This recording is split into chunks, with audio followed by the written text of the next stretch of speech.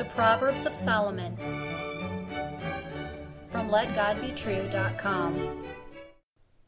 Proverbs chapter 6 and verse 28. Can one go upon hot coals and his feet not be burned? Hear the words of God and Solomon again. Can one go upon hot coals and his feet not be burned? Here is a beautiful proverb, short, powerful, wise, and memorable. The question is simple.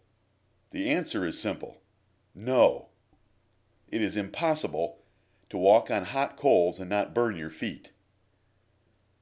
Profane skeptics accuse God and the Bible of ignorance in this proverb. But devil-possessed aborigines, or modern fear conquerors, that protect their feet with numerous safety measures, are ignored here. If these pagans want to bark against the Bible in this proverb, let us prepare the coals. They will believe. We will introduce them to the God of Shadrach, Meshach, and Abednego. The context is fornication, sexual intimacy with other than your spouse. It is impossible to fornicate without suffering for it. The sin of adultery is a heinous crime, and it has horrible and far-reaching consequences. And these terrible results cannot be avoided any more than fire will not burn your feet. Be forewarned, listener. Such a lesson flies in the face of modern wisdom and entertainment. Psychologists today suggest that adultery might revive dull marriages, and Hollywood promotes fornication as the most common, natural, and certain pleasure in life. Sitcoms, advertisements, movies, and serials all teach incessantly that fornication is wonderful and without harmful consequences. What a lie! Satan, the spirit of Hollywood, wants to take you to hell. But the Creator God has spoken. Marriage is honorable in all, and the bed undefiled. But whoremongers and adulterers God will judge. That is Hebrews 13:4. Jehovah created sex and all its associated pleasures, but he designed its maximum enjoyment for a monogamous relationship of one man and one woman committed by marriage covenant before him. Samson thought he could walk on sexual coals, but Delilah stole his strength and left him blinded and chained to grind for the Philistines. David did not think he would be burned either, but his short tryst with Bathsheba cost him dearly for the rest of his life. Profane Amnon craved his sister, but the event horribly disappointed him and cost him his life. Joseph is a hero, for when he saw and felt the fire of Mrs. Potiphar, he ran as far and as fast as he could. He knew that even though she greatly desired him, there would be hell to pay with God and men. He chose the certainty of a false accusation rather than the lying promise of stolen pleasure.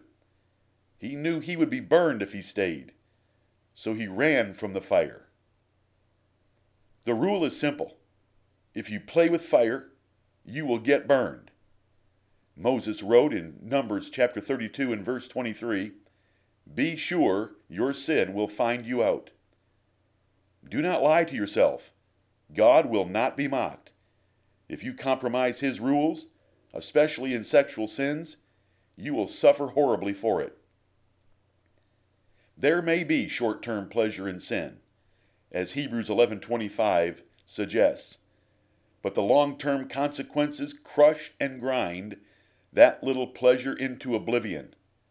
You will never remember the pleasure when the horrible consequences of your folly burst into flames. Then it is too late to turn back. You are scarred. You have wrecked relationships. Your reputation is ruined. Your enemies have claims against you. Former friends hate you. Your soul is defiled. And the woman's husband cannot be appeased no matter what you do. Dear listener, are you playing with fire in your life? Pornography? Romance novels? lustful thoughts, marital discontentment, a relationship with the other sex that warms more than your spirit. Each of these sins is playing with fire. You will be burned. Repent and run away. How do parents keep children from getting burned? They make them stay far away from fire. And the Heavenly Father does the same.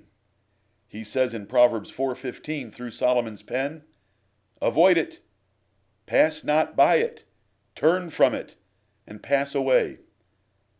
Solomon warned against lust in your heart and the sight of your eyes in Proverbs 6:25. Fear of this great danger of sexual sin will not allow television, music, movies, books, magazines, texting, tweeting, or any other sexual temptation that could start a sexual fire. Matches themselves cause little damage. It is the fire they kindle that can burn everything in its path. So parents keep matches from children. The Apostle Paul, who knew the burning danger of concupiscence or sexual lusts, told you to avoid even the possibility of a fire in Romans 13 and verse 14. You do this by staying away from even those things that might start a fire. Ignore this simple lesson to your own peril. Fire burns. Burns are horribly painful. They leave ugly and miserable scars. Get away now from any temptation before it is too late. Throw away all the sexual matches and lighter fluid in your house. Get all combustible material outside.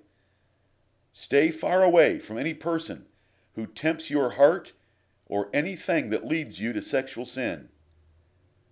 If you are single, seek a godly spouse by wise means. If you are married, build the intimate part of your marriage and kill any discontentment or bitterness. The danger here, in your degenerate society, is great. Make sure you are using God's primary means to avoid this temptation and its consequences, which is a happy and fulfilling marriage. And then pray, after the example of the blessed and sinless Lord Jesus Christ, lead us not into temptation. For who can resist the power of this temptation? Only by the power of the Holy Spirit can a Christian hope to walk in sexual integrity before the Lord. Neither can Jesus Christ's churches play with fire without getting burned. The great whore herself, the Mother Church of Rome, has committed fornication with the world for 1,500 years. Her religion is one of spiritual debauchery and abominations. You are commanded to reject such religious affiliations and not touch the unclean things of her religion. God's true churches must reject the embrace of the world and turn far away from her worldly beauty and flattery. It is impossible to enjoy her lying pleasures without God's jealousy and judgment soon burning you up. Amen.